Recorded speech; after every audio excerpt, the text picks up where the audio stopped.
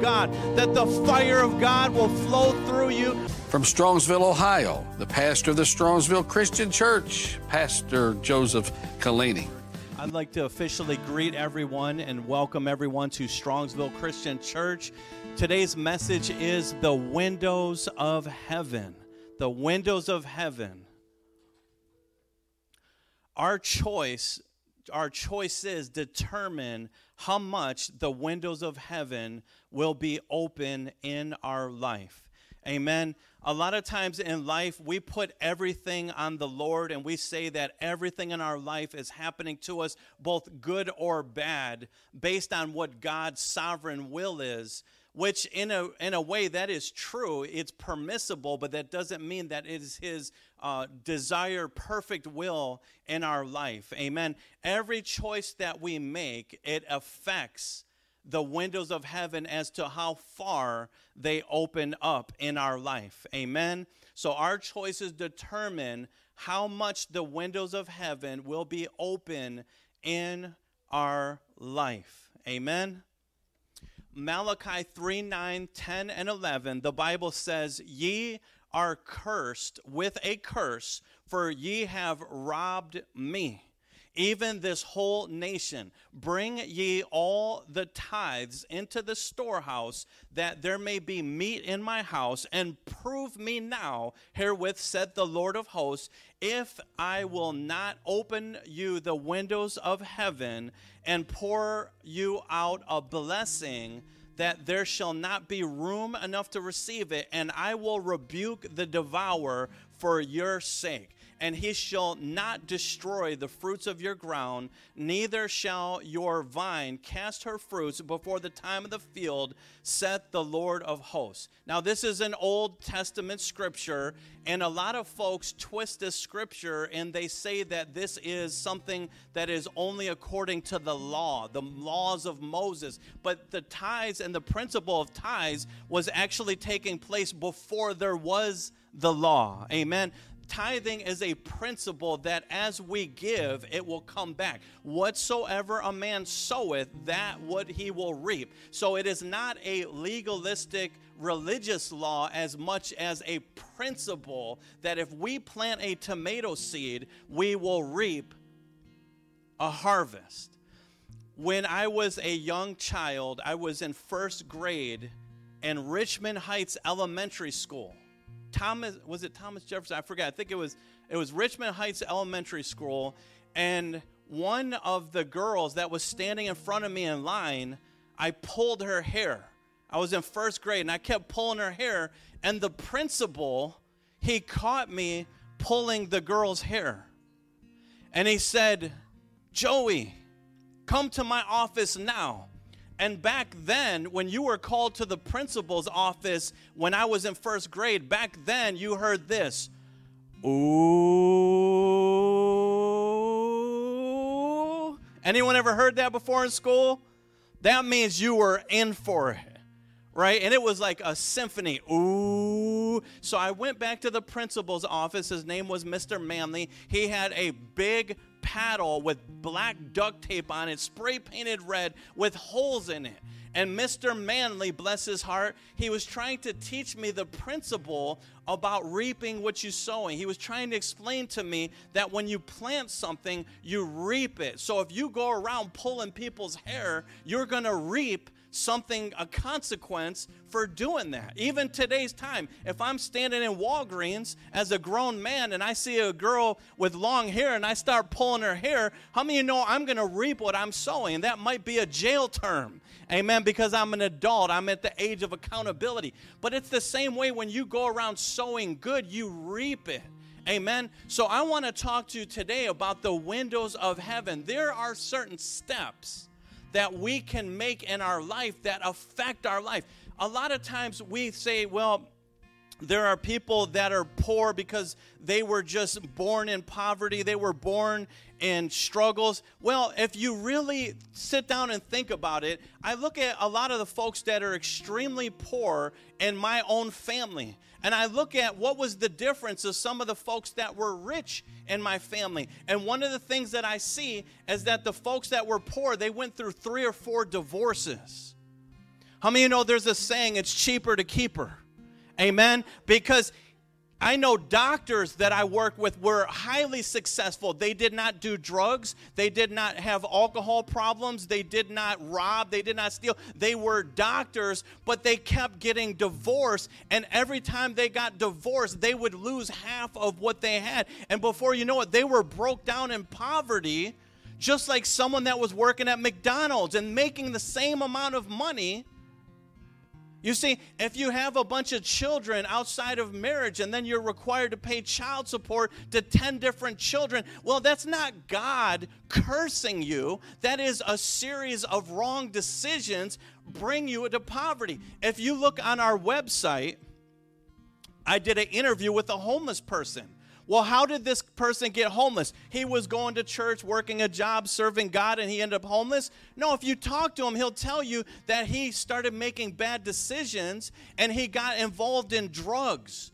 And the drug abuse brought him to a place of homelessness. So a lot of times if you wonder why are you in a certain situation, it's not that God is cursing you. It's that there is a series of poor choices that bring poverty. Now, am I saying that everyone who's struggling financially is a wicked person? No, sometimes hard times happen on all of us. If you look at the story of Job, Job was serving God, right? And he ended up losing everything. So we can't necessarily look down on anyone because they're struggling or going through hard times. But if you look at the end of the story of Job, because he kept making the choices to serve God, the Bible says that God gave him a double portion of everything that was lost. So there is a series of choices that we can make as Christians that will open the windows of heaven. And not just financially, but spiritually. As we continue to make the right choices and serve God,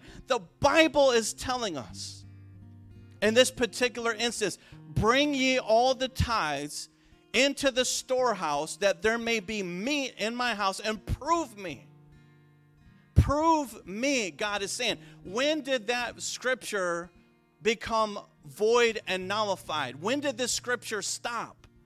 And the answer is never. That the more we sow into God, the more God will sow into us. Now, the Bible also says, for them that suppose godliness is gain, from such withdraw thyself. So it's actually a releasing from the love of money when we sow, right? And a lot of years of my pastoralship, I never preached and I never taught about tithes and offerings. And the reason why is because I never wanted to be accused of a pastor that just wanted people's money.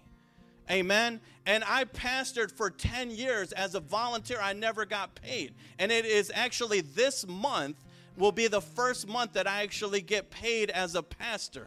Amen. And that's to the glory of God. Now, how much am I getting paid? It's a very humble amount, amen? But at least it's something. So I want you to know that when you tithe and you offer, that money is now going to me, amen? Not all of the money, but some of it, it's going to me, amen? And what happens is when you sow into me, all the ministry that I'm connected with, going to the prisons, going to the nursing homes, doing the street evangelism, now you are connected financially to that. And I'm trusting that God is going to open up the windows of heaven for all of you. Amen. That God is going to bless you. Amen. But again, we cannot tithe and expect that tithing replaces obedience to God. Tithing does not replace repentance. You cannot buy or earn your way into heaven. In fact, there were people that thought that they can buy the Holy Ghost and they dropped dead immediately. There were other folks that they held back their money and they tried to pretend like they were giving it. And so there is a balance to God. Amen. But for most of my life, I was struggling, really, really struggling financially. And I blamed my parents. I blamed my grandparents. I blamed the economy. I blamed everyone. It was everyone's fault as to why I was struggling except for mine. And then when I got born again, what happened is, as I got born again and filled with the Holy Spirit, I started walking, I started aligning my life up with the Word of God. And so everything I did, one step with the Word of God, one step of obedience, and I saw the window of heaven open up. Because I'm going to tell you, before I was a Christian, everybody said that I was cursed. My life was heinous. I was struggling. People would come and they would look at my life and they would say, you have bad luck, because the problems that would happen, they were not normal, right? My car got stolen 3 times. Drunk people took garbage cans and threw the metal garbage can on the window shield of my car. Someone's jealous ex took a knife and wrote curse words on the hood of my car. These were different events that had nothing to do with me. I did not trigger those things, but it was my lifestyle that I was living, that I was not honoring God in any area of my life. I wasn't walking in the Word of God. And people that are not born again, they're under a curse. They're under a curse. You could call it bad luck. You could call it is the blood of Jesus that breaks that curse. Amen. But along with salvation and receiving the Holy Spirit, then God has entrusted our finances to us to release them to advance God's kingdom. And so there are a lot of people that preach and teach this, and they know it, but they don't practice it. The more they make, the less they give. And I'm going to tell you that the Bible's saying that it is robbery. It is robbery to expect God to bless you more when you're unfaithful with more. It is robbery. How many have ever given someone something, and after you gave it to them, they took it and they misused it, they abused it, and they didn't manage it properly, they lost it, they broke it, they gave it away, and then how many feel compelled to give them more after that? Or are you a little hesitant next time? Well, I already gave them this thing, but they broke it the next day. How many are like, yeah, let's just give them more? You see, it's the same way with God. It's not that you're not saved. It's not that you don't have the Holy Spirit. But I learned that as you are faithful with little, God said, I'll make you a ruler of much. And I've learned this in my own life. And I got to tell you that when God opens up the windows of heaven and pours out a blessing that you can't receive, what that means is that God, when the windows of heaven are open up in your life, that means that you will see God's hand moving in your life. And not only will you see it, but everyone else around you will see the hand of God in your life. They will say, why is this person so lucky? Why are they so fortunate? And it's not luck, it's actually obedience into the Word of God.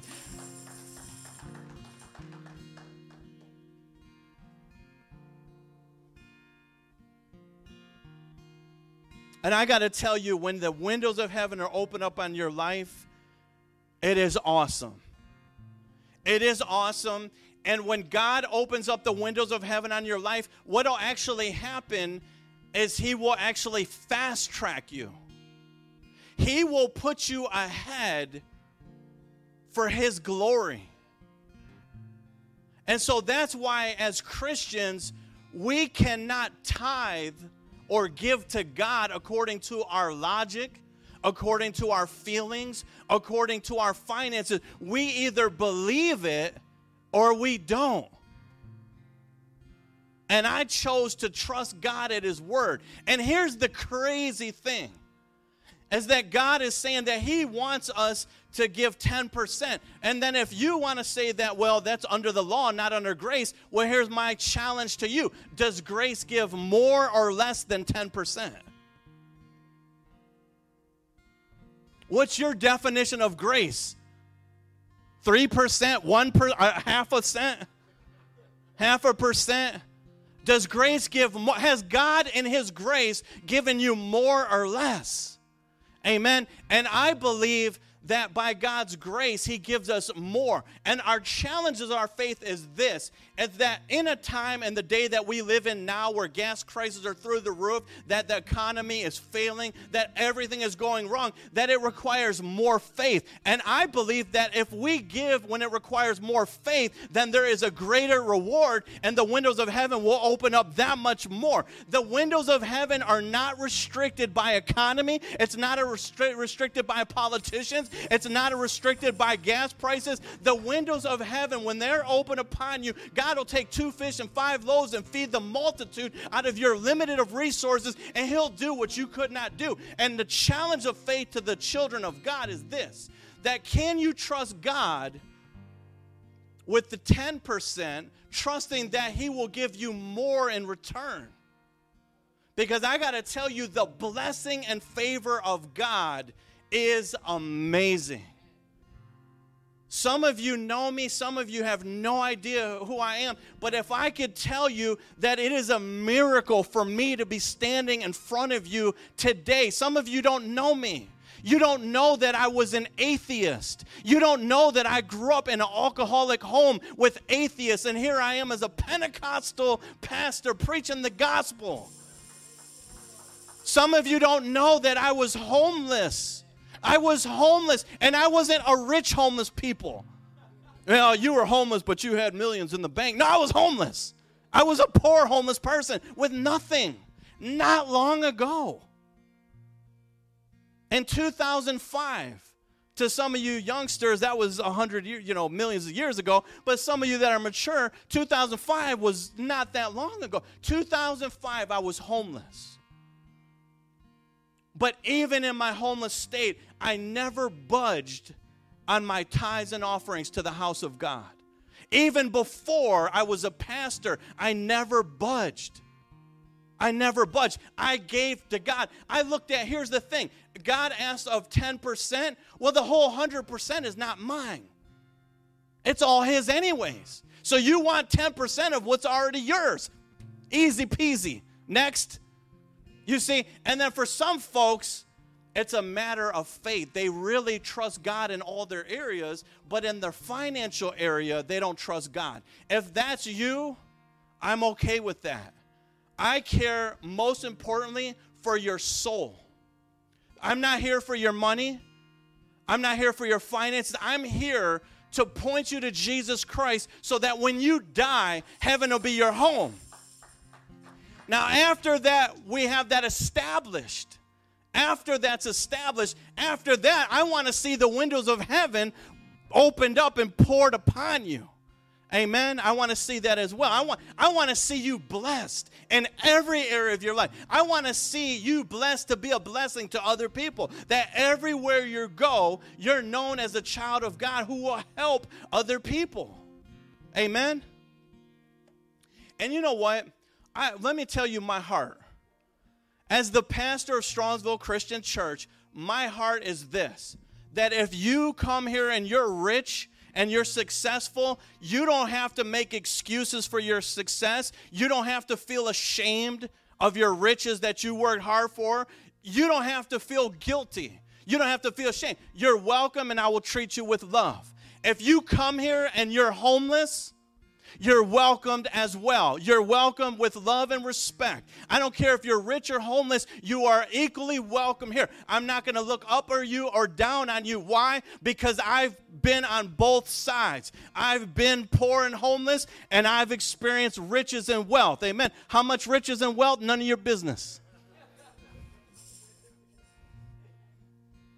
But I promise you, I experienced both, and therefore I know that people that are rich, they need Jesus. People that are poor, they need Jesus. People that are prospering, they need Jesus. People that are homeless, they need Jesus. I learned that we all need Jesus. I never for the life of me could understand, why did God send us to Strongsville? I've been looking for a church for 10 years, and I asked God to give me a church in Parma. I didn't want to go to East Cleveland, and I told my realtor I don't want to go to Strongsville. I literally came out of my mouth, I don't want to go to Strongsville. Not that for any other reason. I just felt somewhere in the middle ground where we could go to church and not get robbed.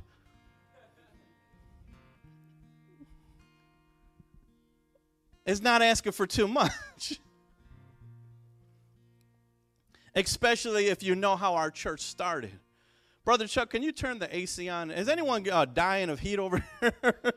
Oh, man, Sister Jean, she's turning red like me. All right, let's turn the AC on just a little bit, folks. Amen. I'm going to move on. I think I exercised that point enough. Okay, the same window of heaven used to bless God's people will be used to judge the world. Amen.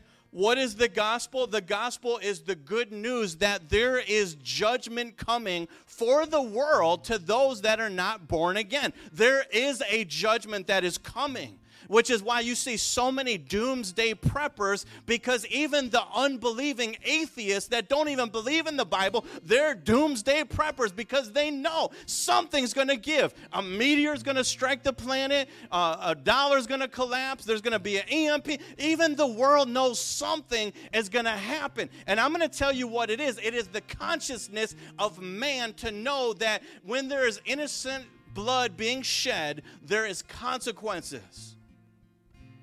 And we live in a world where innocent blood is being shed on a macro scale. There are wars, rumors of wars. There's abortion. There's murdering of babies. There's blood being shed. In Detroit and Chicago and East Cleveland, there are murders every single day. You cannot sow something without reaping something in return. There is going to come a purification process by the hand of God, and it's going to be released from the windows of heaven. It is not designed for the children of God, which is why it is urgent that as children of God, that we spread the gospel to as many want to hear that have an ear. Amen? In Genesis 8:11, it says, "And the 600th year of Noah's life, and the second month, on the 17th day of the month, and that the day of all the foundations of the great deep burst forth, and the windows of heavens were opened up, and rain fell upon the earth 40 days and 40 nights. Now, we who read the Bible understand that the 40 days and 40 nights is symbolic for a testing period, right? Jesus fasted 40 days and 40 nights. The children of Israel wandered for 40 years. See, this 40 is symbolic for a testing period. Now, the windows of heaven that were opened up, that release the rain, I take the Bible literally as much as possible, right? So when it says the windows of heaven were opened up and it dropped the rain, there are different definitions of heaven. That's where Paul said, I was taken up into the third heaven. You have the natural heaven, which would be described as the clouds, okay?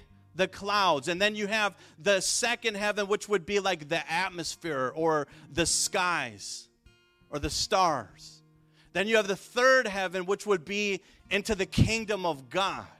Okay? So when it says the heavens were opened up, it's talking about the clouds. Released judgment, which was the rain, the first heaven. But in a symbolic way, even though I take that literal, even in the literal explanation of the word, there is also symbolism based upon that we could use for spiritual application. In the same way that the windows of heaven release the rain, there is going to come a time, the Bible calls it the tribulation, where the wrath of God is going to be released. But before that, the children of God are going to be caught up, the Bible calls it. In I don't know where I got Acts from. In Genesis 8:6, it says, the end of the 40 days, Noah opened the window of the ark that he had made and sent forth the raven and went to and fro until the waters dried up from the earth. And then he sent forth a dove from him to see if the waters had subsided from the face of the ground. But the dove found no place to set her foot, and she returned to him to the ark, for the waters were still on the face of the whole earth. And so he put his hand and took her and brought her into the ark. And he waited another 7 years, and again he sent forth the dove out of the ark.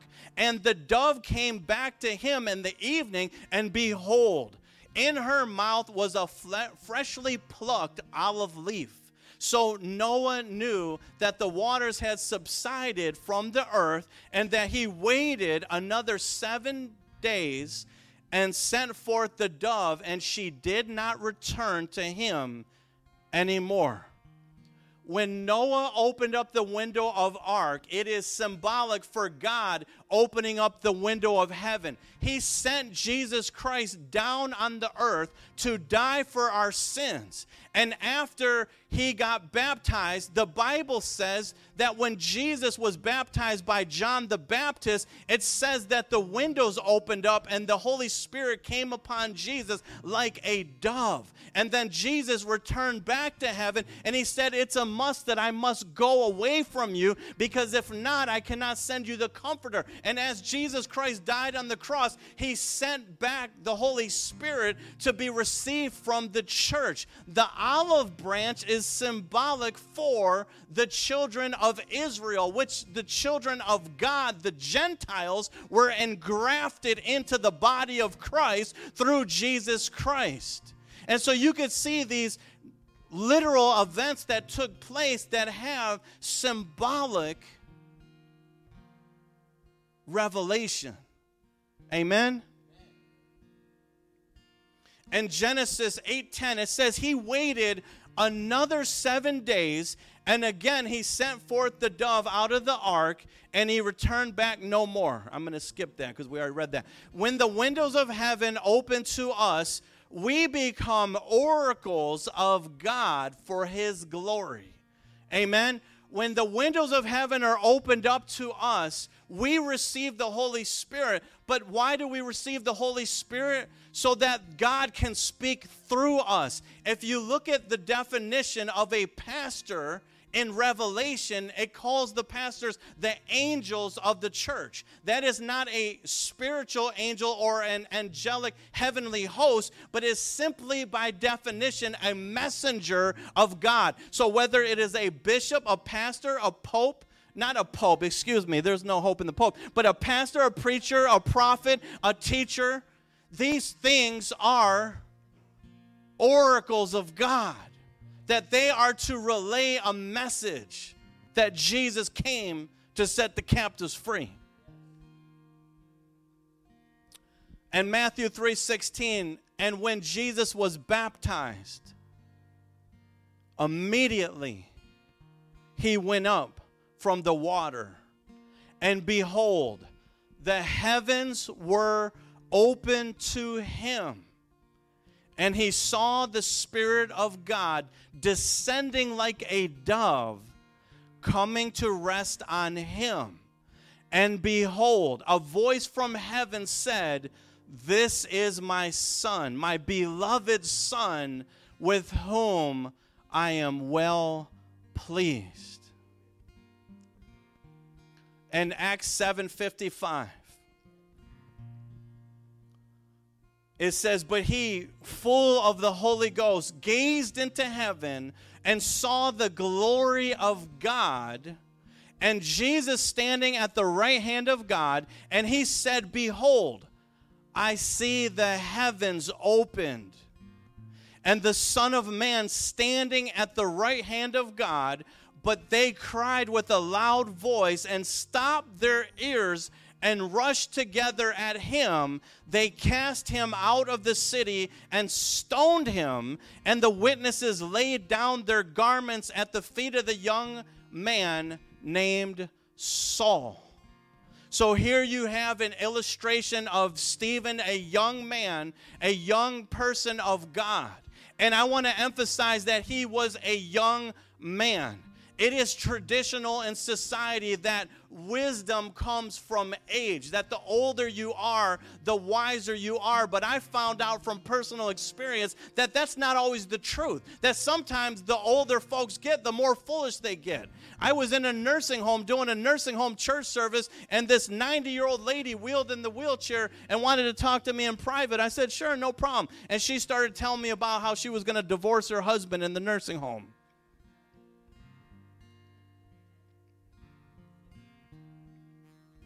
You would think that they're both in the nursing home, they would manage a way to share their green Jell-O and work things out. And so it is not a given that the older folks get, the wiser they are, nor the younger they are, the wiser they are, but rather when the windows of heaven are opened up to that each individual, that wisdom comes from walking with God. Wisdom comes from a relationship with Jesus Christ. Wisdom comes from obedience to the Word of God. Wisdom comes from revelation from the Holy Spirit. Wisdom comes from repenting of your sins and forgiving one another and loving one another and receiving Jesus Christ as their Lord and Savior. Let the church say.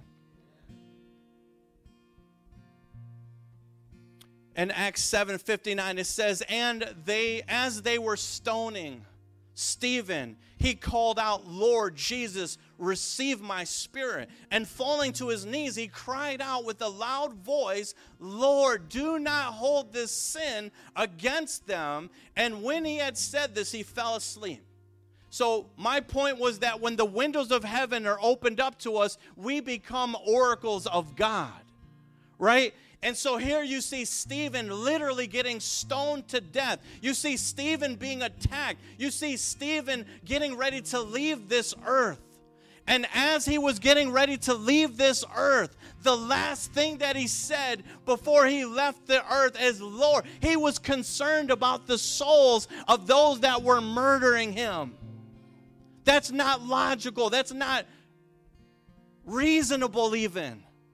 To care about your murderers, the people who are actually taking your life, and to be concerned about their souls. You see, this is evidence that the kingdom of heaven was opened up to us, as that we have a loving heart, a forgiving heart, and a heart with the goal to know that the soul is valuable. Even the souls that are harassing you, even the souls that are attacking you, even the souls that have hurt you and wounded you. His last thing that he said was, Father, lay not this sin against them. You see, the heart of a child of God is to care for the souls.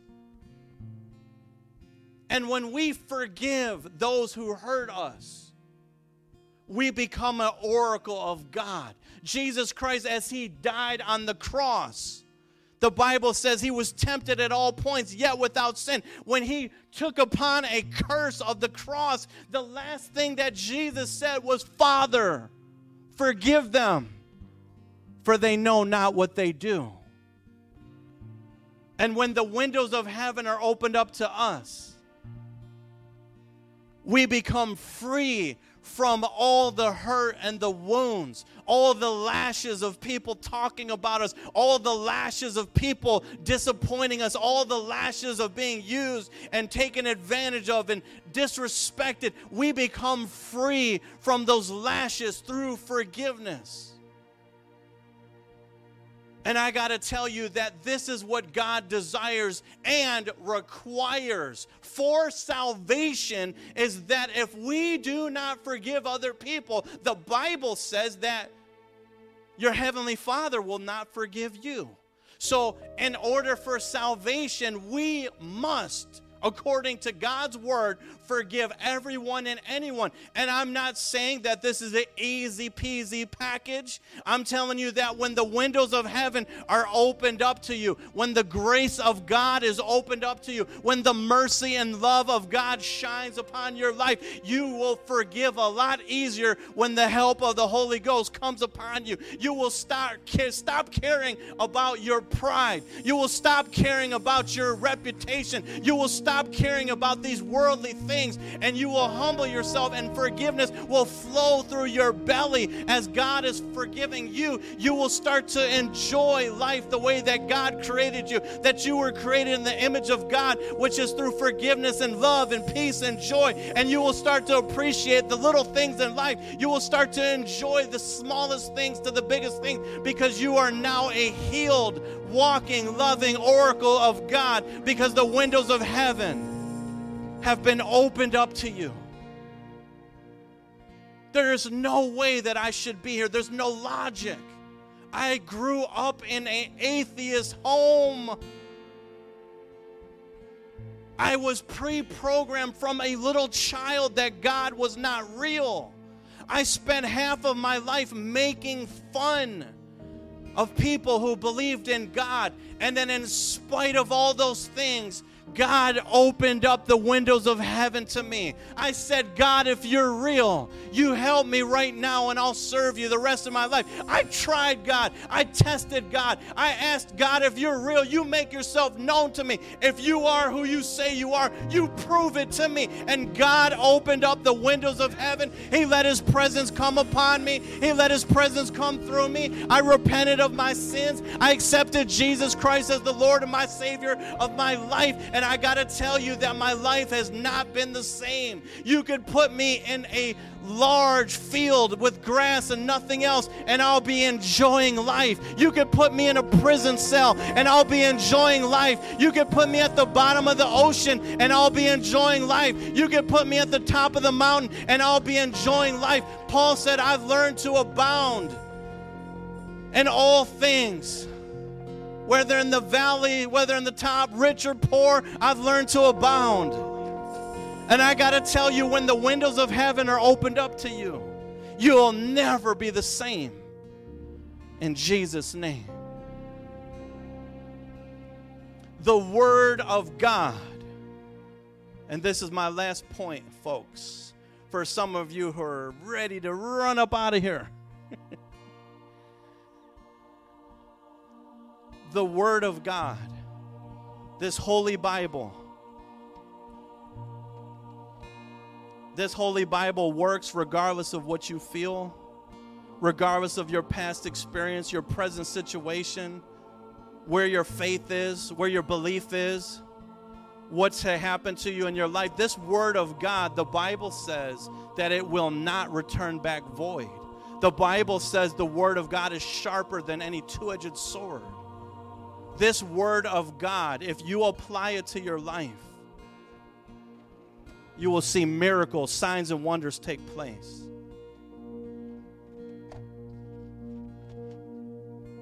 And the windows of heaven, in order for them to be opened up, it's not mystical, it's not magical, it's not by chance, it's not luck, it's not religion. It's not rituals. It's not by denominations. It's not even by this building. It's not by me. It's not by you. Not by might nor power. It's by the Spirit of the living God. The Word of God is a window of heaven open to prepare us for eternity to Jesus. It is my intentions to encourage every single one of you to dive in the Word of God. Dive in the Word of God. Read the Bible daily. Now, I didn't say you have to quit your job. I didn't say you have to disconnect all acquaintances to all people. I'm just saying find a scripture in the Bible, one passage, one verse, and read it and say, Lord, open up the windows of heaven to me. Show me what you want me to know. Show me what you want to do. When the windows of heaven are opened up to you, you will hear God's voice. You will hear the direction that God has for you. You will hear the purpose of why God put you on this planet. Every single one of you, you have a purpose, a divine appointment by God. He has a reason for you being here. You're not here by luck, by chance. He has a purpose for every one of you. And that purpose is to know your Maker, know your Creator, have a relationship with Jesus Christ.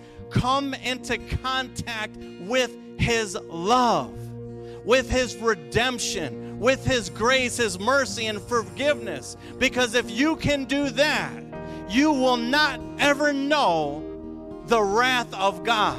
You will never know the judgment of God. You will never know the other side of God that's reserved for those who continually reject him. You will never know that part of God.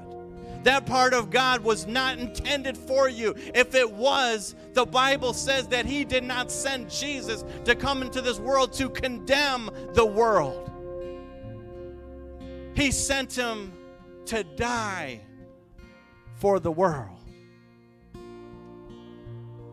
Some would say the Word of God is a window of heaven.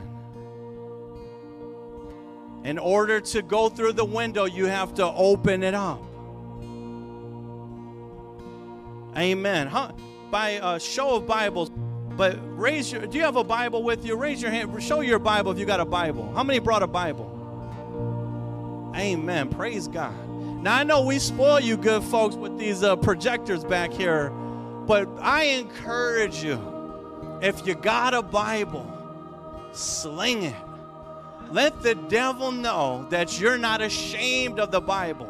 You don't necessarily have to be as obnoxious as I am with this big, large print King James Version Bible, but I encourage you to bring a Bible. There are countries in this earth that are not allowed to have the Bible, and we have been blessed with a nation. Bring the Bible with you to church. Amen. Open it up every day when you wake up. Just give God a few seconds of your morning before you go to work. Go into the Word, pray. And for some of you who are new, I'm going to tell you what happens. When you start going to God and you see the window of heaven, it starts opening up to you. You might go under attack. And you might even connect that attack to you coming to this church right here. And you might connect that the more you come to this church, the more you come to attack. And I want to tell you, it's not the church. It's that you're getting closer to God. And it didn't matter if you went to another church. As long as you get closer to God, the enemy's going to hit you more. But I want to tell you that no matter what he hits you with, to pierce through in your walk with God. Keep serving God. The Bible says in Revelation 19:11, it says, "Then I saw the heaven opened, and behold, a white horse. The one sitting on it is called Faithful and True, and in righteousness he judges and makes war. His eyes are like flames of fire, and on his head are many diadems, and he has a name written that no one knows but himself. He is clothed in a robe dipped in blood, and the name by which he is called is the Word of God. And the armies of heaven, arrayed in fine linen, white and pure, were following him on the white horse. And from his mouth comes a sharp sword, which striketh down the nations. And he will rule them with a rod of iron. He will tread the winepress with the fury of the wrath of God Almighty. And on his robe and his thigh, he has the name written, the King of Kings and the Lord of Lords." And this is the illustration that Jesus is coming back. He is going to rapture the church, and after he raptures the church, to those that are born again, those that are saved, the Bible says that there's going to be a second coming. He's going to crack heaven wide open, and he's coming back to release judgment on all those who rejected him. And I don't want to be here when it takes place. And you don't have to either. God, that the fire of God will flow through you, that will burn anything out that's not of him.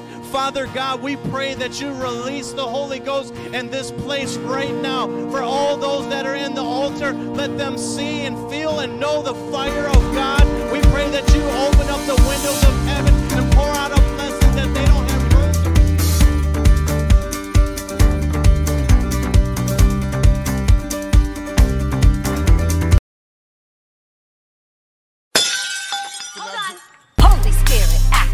know. Ho!